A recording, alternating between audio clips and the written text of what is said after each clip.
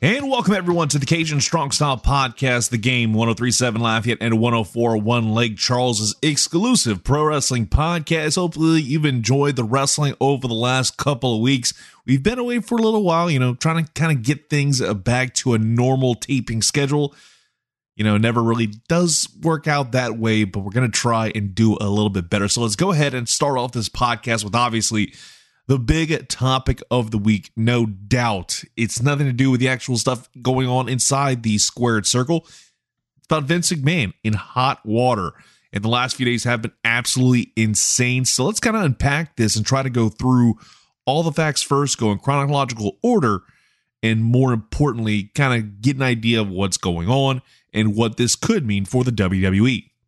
It all started Wednesday afternoon when the Wall Street Journal, not long after the closing bell, dropped a report that implied that the WWE Board of Directors were planning to begin an investigation into Vince McMahon after claims that there was a $3 million hush money pact with a former paralegal that they fired earlier this year. The settlement came to light after anonymous emails were sent to the board by someone claiming to be the friend of the woman, who received the $3 million payout. And the first email sent in March said that the 76-year-old McMahon, which is wild to think that Vince McMahon's only 76, hired the 41-year-old at a salary of $100,000, but then increased to $200,000 when they began a relationship that was not, worker, co-worker, that what you think of typically. I'll go ahead and put it that way. And it also alleged that McMahon gave her away like a toy to the head of talent relations, John Laurinaitis. And the Journal sources say that the woman involved worked in WWE's legal department until 2021 when she was made an assistant to Laurinaitis. And it goes a little bit further because the board has unearthed an undetermined number of additional past NDAs or non-disclosure agreements for those who don't know what that means in terms of the acronym, with former female WWE employees who allege misconduct by McMahon and Laurinaitis. And the 8 independent members of the board that exclude Vince, his daughter Stephanie, and Triple H, and Nick Khan, the WWE president, they've retained outside counsel to run the investigation. And they're still collecting information about the other NDAs, but the Journal sources say that the probe has determined the payments total in the millions of dollars. And it's also assessing WWE's compliance and human resources programs and company culture to kind of see where things stand. I think there could be, I'm going to use a term that we use a lot when we're talking in the world of sports radio, using the term that we hear a lot in terms of the NCAA, and that is probably the foremost deadliest words for a lot of programs, is lack of institutional control. And based off of all these reports, and again, these are purely allegations at this point in time, it feels like it is 100% a case of lack of institutional control. Could be a phrase being used in this report that could be coming from this investigation in the aftermath. And a WWE spokesperson said that the company was cooperating fully with the board inquiry and said that McMahon's relationship was consensual with the ex-paralegal. The spokesman also added that the company takes these allegations seriously and is dealing with them appropriately. And the way that statement was read was exactly how they should have handled it right out the gate. Just kind of come out in front and say something about it, but not say too much. Because again, you don't want to wind up incriminating yourself. But again, the fact that it was consensual, but you have an NDA doesn't necessarily add up in my book. But then things got even weirder, because rumors came out about insider trading within the WWE. Because WrestleNomics, Brandon Thurston, by the way, if you're a fan of kind of the real business side of things in the world of professional wrestling, go check him out. Go follow him on Twitter and also subscribe to his Patreon, because he breaks down some stuff that is insanely cool, especially if you love more the business side of the business. And reported that 2.1 million shares of WWE stock were sold on Wednesday, noting that the amount was 1.5 million shares more than an average trading day. He also mentioned that in the report that all of the stock was sold before the news broke. And one of the names being brought up in these reports centered in on executive producer and chief of global television distribution within WWE, one Kevin Dunn, aka Bucky Beaver, if you know Jim Cornette stories about him. However, PW Insider later killed that rumor for the most part to mention that he's not an executive, so he can sell stock without restrictions that would apply to a member of the board. That said, I'm sure that the SEC might be looking into this. I'm not talking about the Conference of Dixie in football. No, I'm talking about the Security Exchange Commission. And that, if that happens, that is a whole nother can of worms. And yeah, I think Vince McMahon has been dealing with a ton of this kind of stuff because at the end of the day, he's got it all over the place between this and he's still dealing with the seemingly never-ending saga of the XFL 2.0 with a lawsuit from Oliver Luck, the Oliver Luck Vince McMahon story. That's another thing that he's having to kind of deal with. And now we fast forward to Friday when the real bleep hit the fan with the monumental news that Vince McMahon was going to step down as CEO. This is like Friday morning. And he's quote unquote stepping down as a CEO. I'm using air quotes. I'll break down why I think that in a minute. But here's some of the statement from the WWE. McMahon has voluntarily stepped back from his responsibilities as CEO and chairman of the board until conclusion of the investigation. McMahon will retain his role and responsibilities related to WWE's creative content during this period and remains committed to cooperating with the review underway. The special committee has appointed Stephanie McMahon to serve as interim CEO and interim chairwoman. And Vince says, I have pledged my complete cooperation to the investigation by the special committee, and I will do everything possible to support the investigation. I have also pledged to accept the findings and outcome of the investigation, whatever they are, end quote. And Stephanie winds up saying a little bit later, quote, I love this company and am committed to working with the independent directors to strengthen our culture and our company. It is extremely important to me that we have a safe and collaborative workplace. I have committed to doing everything in my power to help the special committee complete its work, including marshaling the cooperation of the entire company to assist in the completion of the investigation and to implement its findings, end quote. And we're going to wrap up this kind of rundown of the statement saying, WWE and the board of directors takes all allegations of misconduct very seriously. The independent directors of the board engage independent legal counsel to assist them with an independent review. In addition, the special committee and WWE will work with an independent third party to conduct a comprehensive review of the company's compliance program, HR function, and overall culture. Now, that last paragraph, that was very much ho-hum, typical kind of stuff when you see companies, even collegiate programs, deal with investigations. A lot of that was very much what you'd expect. Now, you got to think that the phrase Stephanie McMahon taking over as the interim CEO and interim chairwoman, that means that she is the person who's going to run things. I said, quote unquote, Vince McMahon stepped down as quote unquote CEO and chairman of the company. He quote unquote stepped down, excuse me. But the overall power structure in my mind won't change. And there was a report from the CNBC that basically kind of hit that point there pretty well. And it feels like it's a front to make it look good in the front of potential investors and the public in general, because trust me, the public is not a fan of everything that's been going on over the last, let's say, 4 or 5 days since because we're taping this on Sunday going into Monday morning. So that was something that's happened, and we're trying to figure out where it all kind of collides and is put together.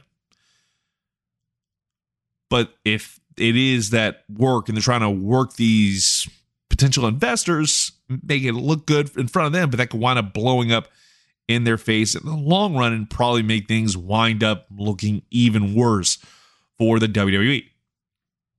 And then, of course, just throwing another log on the fire here, midway through Friday, Vince McMahon was going to show up in character on SmackDown to pop a rating. Because we all know that the golden trick in WWE over the last 10, 15 years is when the ratings are sagging, bring a McMahon out, and Vince is usually the guy that shows up and gets things going, gets the ratings up, and gets the crowd into it. Everyone wondered what was going to happen and why he was showing up on camera as the investigation press release comes out and the announcement of him stepping down. He does indeed show up, basically welcomed the fans and left. Had a big pop when he came out. That stuff may have been sweetened. I might get into some other stuff when it comes to SmackDown, because that was a very interesting SmackDown. I'll go ahead and say that much right now.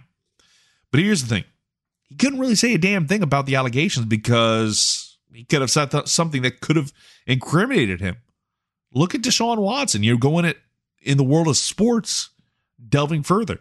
Deshaun Watson, since he's been in Cleveland, has had to kind of deal with the never-ending barrage of questions concerning the multiple, 26, 27. It feels like every day there's a new one that pops up about Deshaun Watson not necessarily being the best person in the world with masseuses. And he's been dealing with all these allegations, and new stuff is coming to light in the last week or so. He's maintaining his innocence, and Vince kept it extremely close to the vest and said nothing. And at the end of the day, that's all you got to do if you're Vince in terms of making sure nobody really knows the complete story. There's going to be a full-blown investigation, and I think that's between the investigators, the WWE, and eventually once they find their findings, and if they actually do decide to make this stuff public, then yeah, there is going to be hell to pay more likely than not. And that's what we're going to get to in just a moment here on the Cajun Strong Style podcast. What's next for the WWE if this actually winds up being a horrible situation for one Vince McMahon? We'll talk about that in just a moment. All right, so what's next for the WWE as they begin their official external investigation? And I'm just going to look into the worst case scenario for Vince McMahon, because at the end of the day, that's what it kind of feels like. Now, obviously, the next step in the immediate future is power shifts over to Stephanie McMahon after her reported departure about a month ago. That summer vacation did not last long.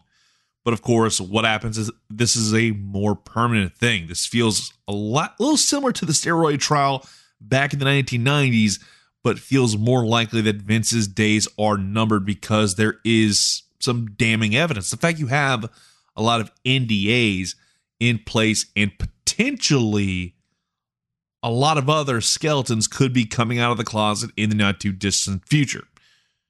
And this is going to be where a lot of the wild internet speculation begins in my mind. And I'm going to go ahead and break it down in a lot of different ways. But we're going to treat going forward from this point on that Vince McMahon is going to be taken out of the company. No matter what, I think we'd all agree that the end result in all this, John Laurinaitis is 100% done. He's going to be a fall guy for Vince and Kennedy McMahon and is going to be out the door before this investigation probably comes to an end. And there were some reports that he wasn't at the SmackDown show this past Friday, and that alone could be very telling.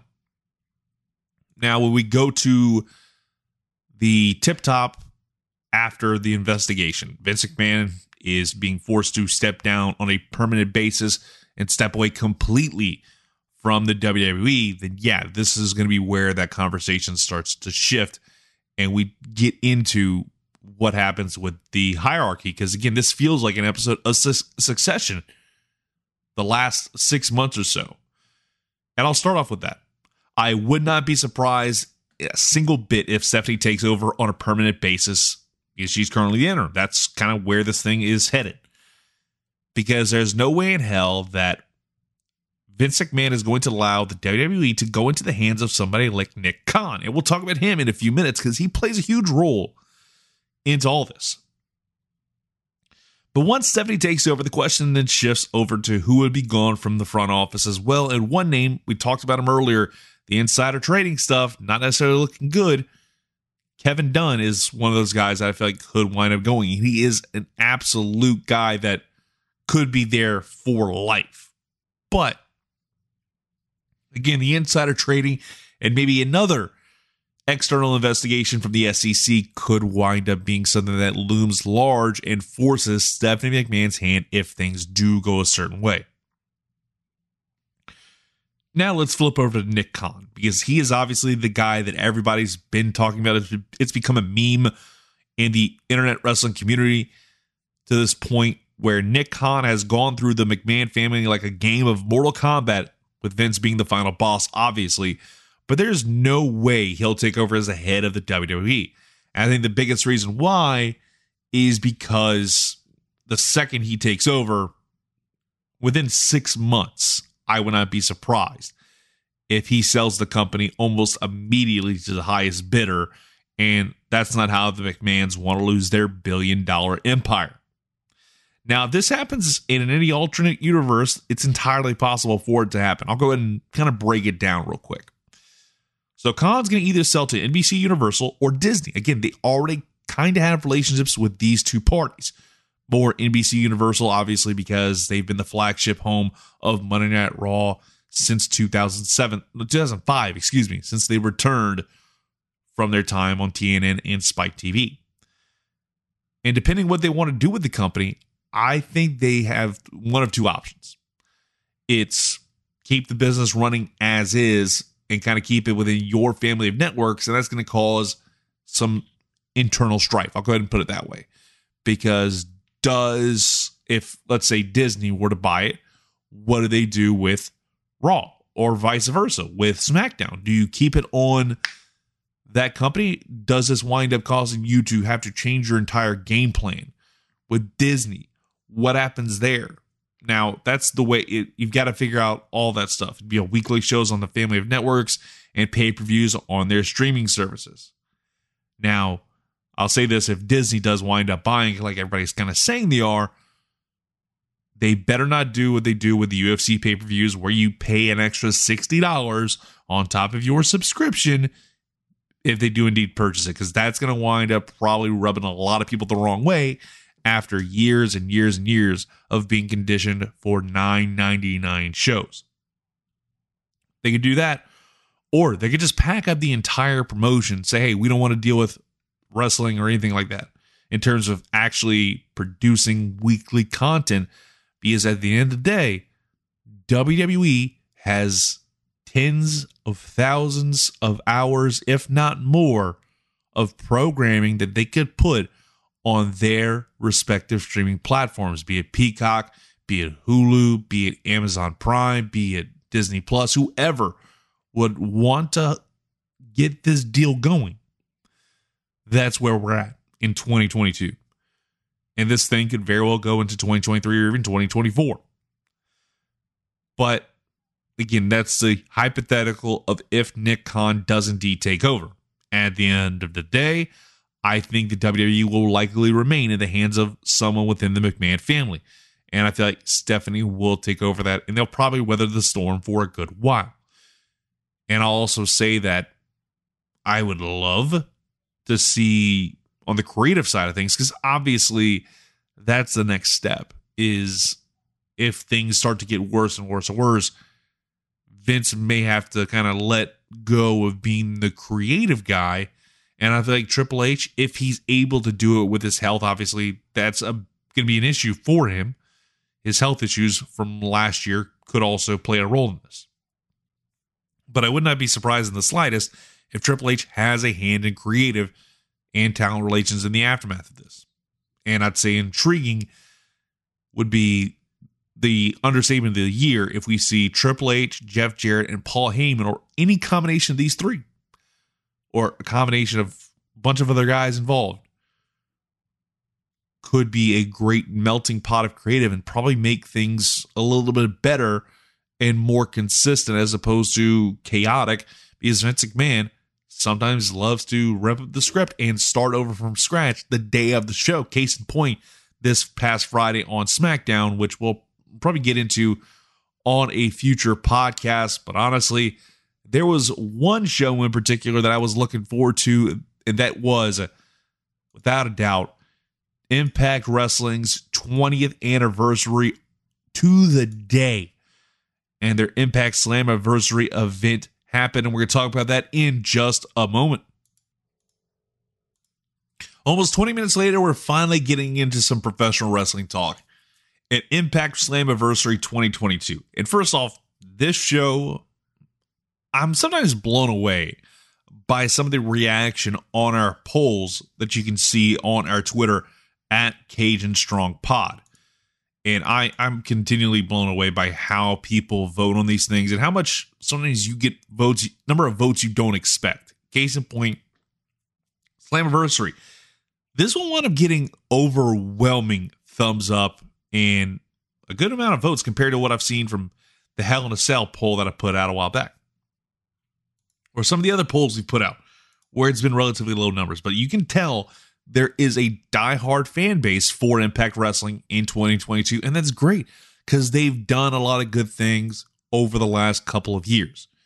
It's not been the LOL TNA type stuff that we've seen over the past 10, like the first 10 to 15 years, where they would take like 1 or 2 steps forward and then 20 steps back.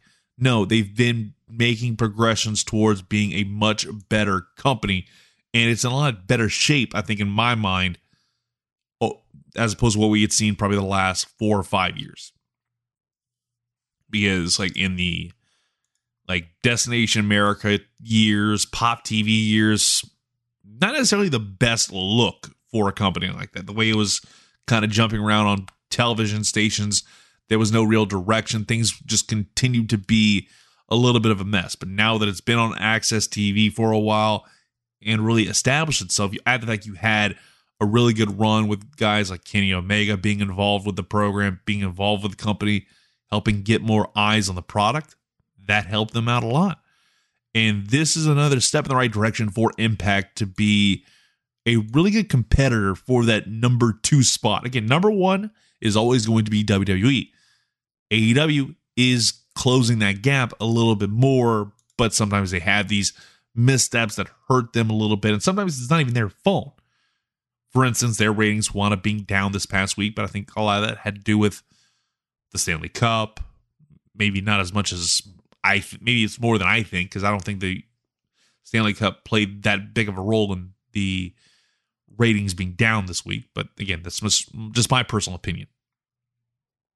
But Impact has made steps in the right direction and is a company that I feel like people need to be able to watch more. But again, it's understandable because Access TV isn't necessarily available as much as, say, TNT, TBS, USA, or even Fox, especially something like Fox that is a basic cable type channel.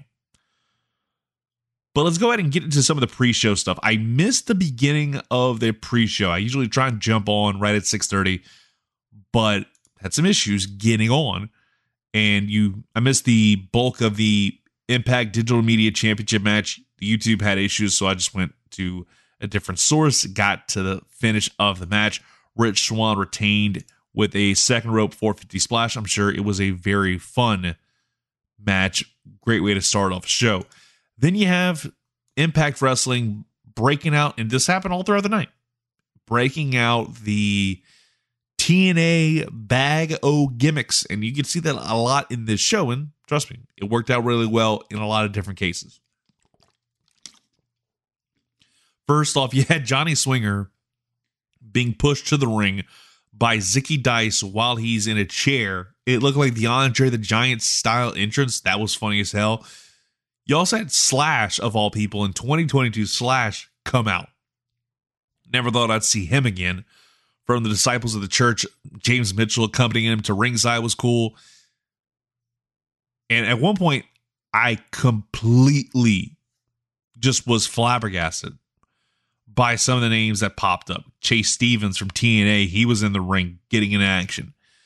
And then they show David bleeping Young. And it's ironic because I actually got in a conversation with one of my coworkers about him the other day, because I remember seeing him back in the day at All Access Wrestling. He actually had a tag team match with AJ Styles, and then they had a match because David Young turned on AJ Styles. The match walked out on him, and that led to a match between these two at the Seasons Beatings event at the Robichaux Center. And those two put on a fantastic match coming out of intermission. And I was actually looking up the card the other day, and this is why I love, something like Cage Match. Shout out to them, because they do some fantastic work in terms of putting together these cards that we just see. And I was again blown away by the fact that people actually archive this kind of stuff, and more importantly, give us these memories. And here was the card for the Seasons Beating show. This was the second show they ever did. So you got Jorge Estrada of the Flying Elvises taking on a local Joe Kane, Eddie Atlas versus JC North, Kevin Northcutt versus Sonny Siaki. Kevin Northcutt was hell of a wrestler from the Chalmette area. He was always, he had just a great look all the way around. But here's where the real highlights are. You have Elix Skipper, Low Key, Cassidy O'Reilly in a three-way dance. You had two X Division greats and a really good local hand in a triple threat match. David Young, AJ Styles was the match coming out of intermission. And they also had a bikini contest I talked about a while back on the podcast about Sassy Vegas, how he showed up, drew like a metric ton of heat in that match, in that segment. But AJ Styles, David Young, these two put on a banger. I mean, this was 2002 AJ Styles, like he was just really getting into like peak TNA run. And honestly, it was really cool. I actually got to meet him during the intermission right before his match. Talked to him for a minute. Really good guy. The main event of the card, though, was the big takeaway for me. You had, for the AAW title, Malice, who had won the title in a tournament the month before. May he rest in peace, the former The Wall in WCW, taking on Hacksaw Jim Duggan. That alone is an insane card, but then I wound up looking at, and again, it's mind-blowing to me to see some of these matches and remembering I got to see 3 of these shows, and I'll get into the actual Impact stuff in a minute. But I actually wound up looking at the last card they had and being blown away at the fact I got to see this live and in living color. Number 1, a best of 3 series throughout the night. We had the first match be at the beginning of the show, after the intermission, and then the last match was the main event for the AAW title. AJ Styles versus Elix Skipper, where Elix Skipper wound up winning the title, and people hated that. This is like right around like mid 2003. Like AJ Styles was starting to be like a skyrocketing guy. You had a loser leaves town match against Bull Buchanan. Bull Buchanan, probably fresh off of the B Squared gimmick, taking on JC North. You had the most hodgepodge 6-man tag of all time. Norman Smiley, Rick Steiner, and Sonny Don't Look at My Ass Siaki taking on Jorge Estrada in Risky Business, which was Chris Vaughn and Rick Santel. A dog collar match with Joe Kane and Jerry Lynn. And I don't understand how the hell this actually was a thing that happened. But you have David Young and Dusty Rhodes in a tag team match. I got to see Dusty Rhodes wrestle live in 2003. Taking on Brick St. Pierre, a.k.a. Lord Humongous, Ryan Humongous, Jacob Duncan, Mr. USA, Triton. Wait, that was Triton? Holy crap. That's kind of cool, too. And Kamala in a tag team match. And then Elix Skipper, AJ Styles, the best of 3. And that was a really good show, too. It's just mind-blowing to see some of the stuff you see at like an independent show in Louisiana at the Robo Show Center. But I digress. I want to be going way too long talking about that. But seeing David Young was cool. Mike Jackson, the old wrestler, he did old school on the barricade and walked Shera all the way, like pretty much 3/4 away around the barricade, around the ringside area, which was really cool. Hits old school. People pop for it. And then Shera actually somehow gets into the ring and the match starts. Not too much really happens. Shera boots Stevens at the ring. At one point, Chris Bay and Macklin go to war with each other on the ring apron, and Bay eliminates himself with the ultimate finesse. They wind up eliminating both. He winds up eliminating not only Macklin, but himself. We're down to the final 3 of Shark Boy, Johnny Schwinger, and David Young. And Young and Swinger wind up teaming up on Shark Boy, but the Swing Man turns on Young, throws out Shark Boy after that, but he fails to realize that it's a pinfall match whenever you get to the final 2 in the reverse battle royal. But Shark Boy gets the win with the Chummer. 2 links to Buddha here, just because of the nostalgic TNA / Impact fan in me, seeing Shark Boy, David Young, Chase Stevens, especially Chase Stevens. The Naturals were a incredibly underrated tag team during the like early TNA Impact, like as they were starting to move away from Fox and get into Spike TV. Around that time, they were putting on some really fun matches. and just an overall great pair of guys. Then we get to the Ultimate X match to start off the main card. Trey Miguel versus Andrew Everett versus Kenny King versus Alex Zane versus Speedball Mike Bailey against the champion Ace Austin. Andrew Everett wanted being a late addition due to Jack Evans getting injured the night before. This was done out of an abundance of caution, but I think getting Everett was the best move there because he could put on some really good matches.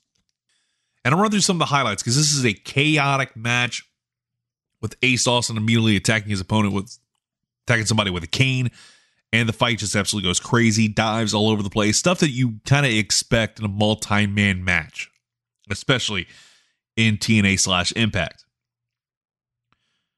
You wind up seeing a really cool blockbuster powerbomb combo from King and Zane, but the collab doesn't last long. These two start going at it. Mike Bailey winds up climbing on the top rope on the X's. He's one of the first ones that gets to it, and then crashes while King and Zane are trying to hit a double suplex on Andrew Everett.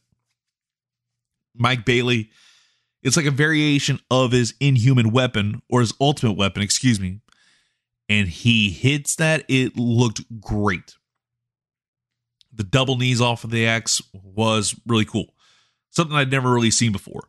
Insane Tower of Doom spot. Like pretty much half or not 3/4 of the field were affected by this. The only one that didn't take a bump was Trey Miguel, who waited and then hit Zane with an absolutely crazy Canadian destroyer off the top rope. Miguel, King, and Speedball all climb on the X. Speedball kicks Miguel off of there. Then it's next thing you know, King gets taken off. King gets taken off by Speedball. Then Miguel gets low blowed by Ace Austin. And now it's down to Ace and Bailey. These two are just kind of going after each other. Everett tries to get into the action, straddles the X, and looks like he's about to get the win, but nope. Speedball Mike Bailey actually winds up head scissoring him off the top of the X, and he just takes a brutal looking bump. Alex Zane winds up distracting Ace long enough, gets him off of there. Speedball takes control shortly after and is your new X Division champion. 4.5 links of Boudin. This is, I've always said this, X Division style matches should always open up a pay-per-view or a big show on the indies. I would always take this to open up the show. Just give me pure chaos and just general good ass sports entertainment any day of the week. And that's exactly what this was. Now we get to the Impact Knockouts World Tag Team Championship. Taya Valkyrie and Rosemary facing off against champions The Influence, which is Madison Rayne. Shout out to her for still doing it in 2022, and Tennille Dashwood. First off, crazy how Taya Valkyrie last night was in Tijuana, Mexico, and turned it around, made it to Nashville the next night. For some reason, at one point in the match, Matthew Reinhold was talking about Overwatch and esports, and I kind of blacked out for the bulk of the match after that.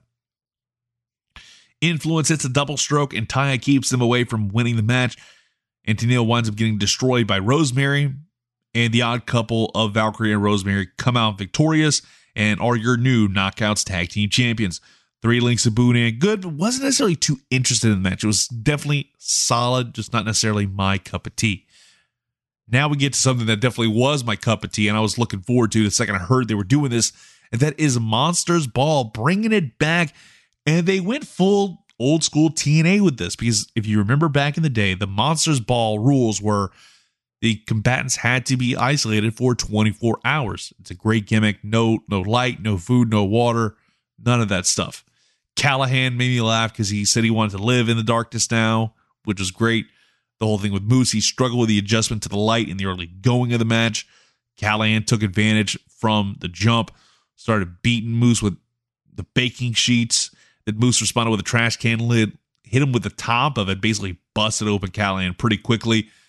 And I appreciate the nice little touch with Moose taking food and water from a fan. Basically took a hot dog and some water from a fan. And again, these two were deprived of food and water for 24 hours. That was a nice little touch. Sammy legit busted open. They had a great sign that kept showing up throughout the night that I have to bring up.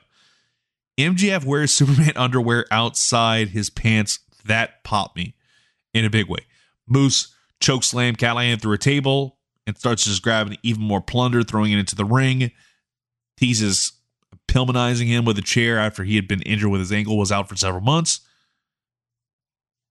But Callahan moves out the way and starts just attacking him. And then Moose winds up teasing the spear at one point. And in one of the coolest moves, I think, of the year, and one of the best counters I've ever seen in a hardcore match, the spear gets countered by a trash can because he winds up throwing the trash can at him to where he basically got caught in the trash can for several minutes. That popped me. Callahan takes out a barbed wire door, sets up in the corner. Moose tries to catch up and climb up the top rope, but Sammy tossed him off into the timekeeper's table. I mean, he just ate all of that. Callahan broke out the thumbtacks in the asylum, and he pays for it, with Moose hitting him with a massive sky high onto the tacks for 2. He started dragging him through the tacks like he was trying to get some more of those studs if he was playing Lego Star Wars or something like that. I absolutely love that spot. Moose set up for the spear again, but Callahan countered, hit a DVD Death Valley driver into the barbed wire door for about 2.9. This was insane from this point on. Yeah, these two exchanged trash can shots. Sammy hit the Cactus Driver 97 onto the tacks for about 2.9. He teases another one, but Moose catches him with a low blow. Moose puts him on the top rope and also has basically a trash can stacked upside down. And that he pays for it. Gets a power bomb on the back of the trash can. And Moose kicks out of another Cactus Driver at 1, just no sells it. It's like, crowd goes nuts. He goes insane. But all of a sudden, Sammy Callahan breaks out a barbed wire bat, smashes him with it. A third Cactus Driver, gives the Death Machine the win for Lake Sabuda. Not necessarily the most technical match, but damn it, these two went at it. It was an absolute war and was exactly as advertised. Now we get to the Impact World Tag Team Championship match. Good Brothers versus the Briscoes. Match immediately devolved into madness, especially considering it's a blood feud. This worked out really well. And these two immediately just started fighting outside after the Briscoes cleaned house early on. These two dove to the outside. Mark Briscoe winds up hitting a Cactus Jack style elbow and then grabs the camera and goes, ah! I absolutely laughed my ass off at that, and I love Mark Briscoe's just insanity in general. The two teams are just brawling on the outside while the officials are trying to get this match back inside the squared circle. Mark hit a big tope with an assist from a steel chair. Carl Anderson tossed Jay into a steel chair while the ref was distracted. Had that wedged into the corner, threw him into that, and then got rid of the plunder. Jay lost a dreadlock at one point in the match, which was insane to see. Big spine buster from Anderson for 2. And we see Gallows come in. These two go for the Magic Killer, but a spear from Jay stops the Good Brothers. Kind of kill move. Nobody's ever really kicked out of that. Briscoes hit an elevated neck breaker for 2. Jay tried to hit the Jay Driller, but Anderson gets out of it. Doomsday Device tease, but an eye poke from Carl gets out of it. And Mark gets hit with a gun stun while he's flying in midair, which looked great, by the way. And they have another Jay Driller attempt, but he gets big booted into oblivion. Good Brothers hit the Magic Killer and get the win. For Link Sabuda, this was a chaotic match. It's what you expect from these two, and they brought every last thing. Very good stuff here. Then you had the 10-man tag team match with Honor No More facing off against Team Impact Originals, which was Frankie Kazarian, Motor City Machine Guns, Nick Aldis, and a mystery partner. You wound up having Scott D'Amore come back in the Team Canada gear, and everybody was wondering, who is it going to be? Who was it going to be involved in this match? Because there was a lot of speculation. Christopher Daniels could have been the guy. But Dixie Carter shows up, introduces the mystery partner, and it makes sense when you really think about it. With Davey Richards, the former tag team partner of Eddie Edwards in terms of the TNA canon. Mind you, they're doing some indie stuff. So it doesn't necessarily work out in that sense, but you know what? It is what it is. Not everybody's watching every indie ever. But this was a Pier 6 brawl. Motor City Machine Guns got their vintage offense in. Typical stuff here. It was just wild. Everything going on here Tons of good action here. PCO almost died after taking a big back bump on the apron. No sold it almost right away. Alex Shelley started to get Team Impact back in the contest with a double sliced bread. Frankie gets the hot tag. He starts just going off. Nick Aldis starts teeing off on him no more as well, teasing a Texas Cloverleaf on PCO, but Taven stops him. Match really started to kick into fifth gear at this point. Finally get the Wolves squaring off, and Richards is straight just kicking his ass with these big kicks. Very much loving what I'm seeing from these two. Richards hit a double ankle lock on both Edwards and Taven. They wound up just getting a bunch of submissions in and everything, but PCO broke it all up. Richards hit the double stomp for 2. Sabin winds up getting distracted by Maria, but Tracy Brooks, who makes her return to TNA as well, or Impact, excuse me, comes out, takes her out. Kaz hits the flux capacitor on PCO, and right when I saw that spot, I'm like, holy hell, this match is getting good. Kenny King runs in while the ref's down. D'Lo Brown comes out, hits Sky High on King, and then hits the lowdown on him. They go outside the ring.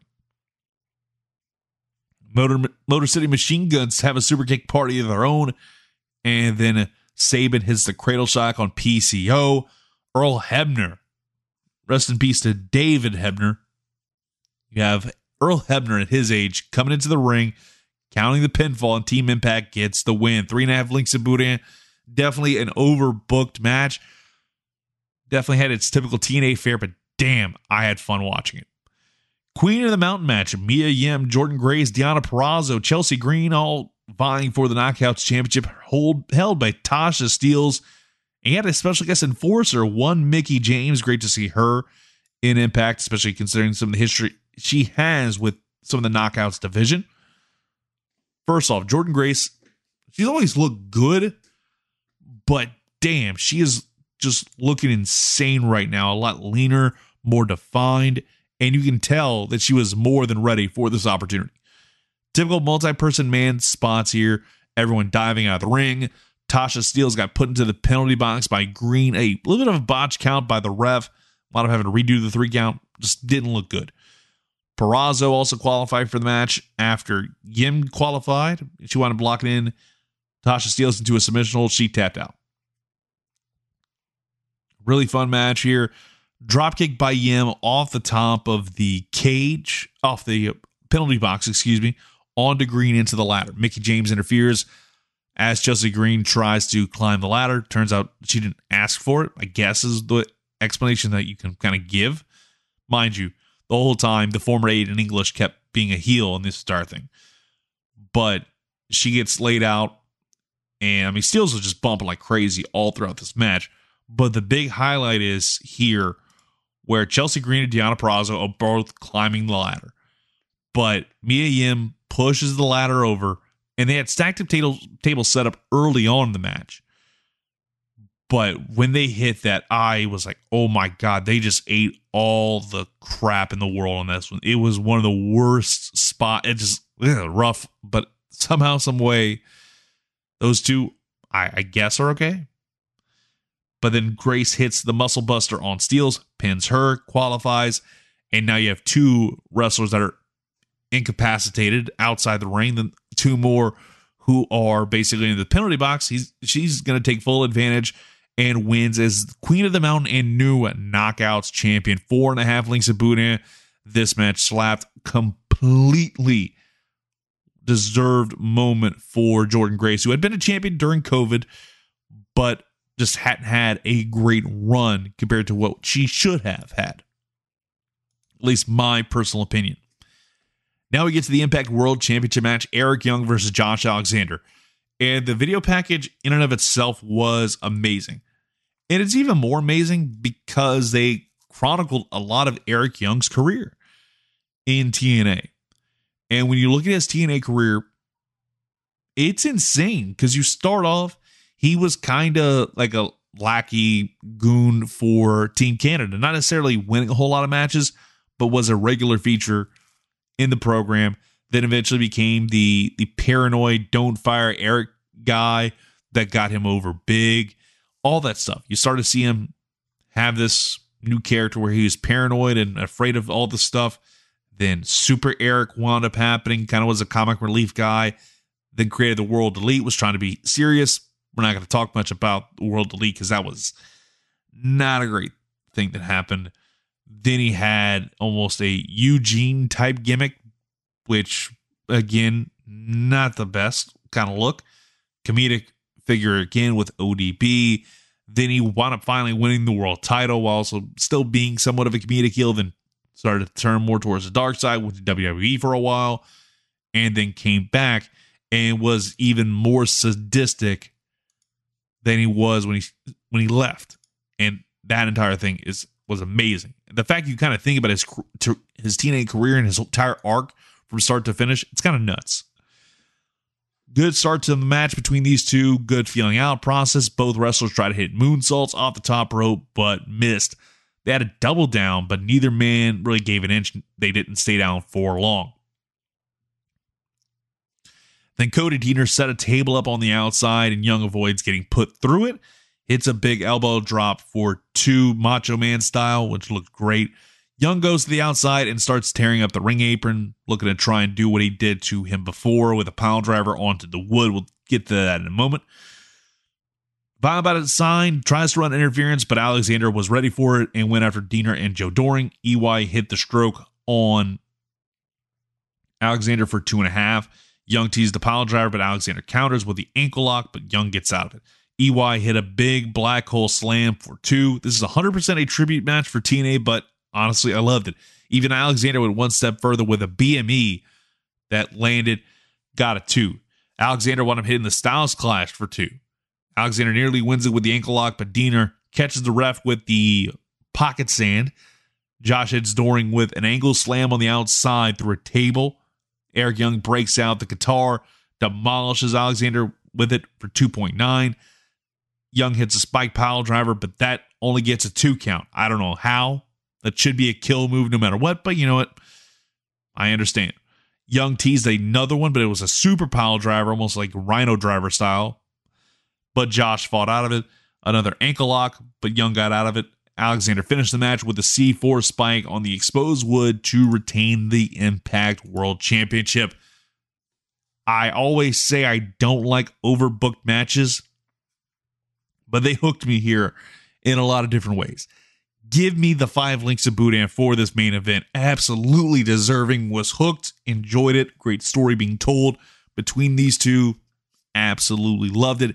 And also, I love the fact that this felt like akin to a ECW one night stand, where it felt like, oh, hey, we're going to have all these former people show up. Like that. Can't think of his name right now. Scott Hudson. There we go. Scott Hudson showed up. Goldilocks showed up. You had AJ Styles, Sting, Kurt Angle, all 3 of these guys being major parts of TNA's evolution, or Impact's evolution as well. And them showing up, doing their little promos. That was a great touch. Honestly, Impact knocked out of the park here. This was one of my favorite shows of the year so far, and one of the best Impact shows from start to finish I've seen in a good while. And I'm saying from top to bottom, because they've had some really good shows in the not too distant past. This just was another step up, just in my personal opinion. And I think a lot of people agree to wind up getting overwhelming thumbs up here from the fan base. I believe this was, last I checked, it was about 80% of the fans were voting in favor. Yeah, 83% going thumbs up, 4% thumbs down, and 13% in the middle. Match of the night was definitely a little more divisive, but clearly people loved Alexander Young, the main event, a little bit more than Queen of the Mountain. Ultimate X wound up getting dead last. I probably will wind up switching up those two, because I liked Ultimate X a little bit more. Just so much intrigue. And I had the fact that you have Speedball Mike Bailey in this match, that was going to be a guaranteed banger. But I appreciate you listening into the Cajun Strong Style podcast. We'll be back with you hopefully next week, kind of reviewing what happened with Forbidden Door and so much more. So keep it locked right here with the Cajun Strong Style podcast, and subscribe to the podcast today, however you do so, be it through Apple Podcasts, Google Podcasts, Spotify, whatever. And however you get your podcast, and also leave us a 5-star review while you're at it. Talk to you later.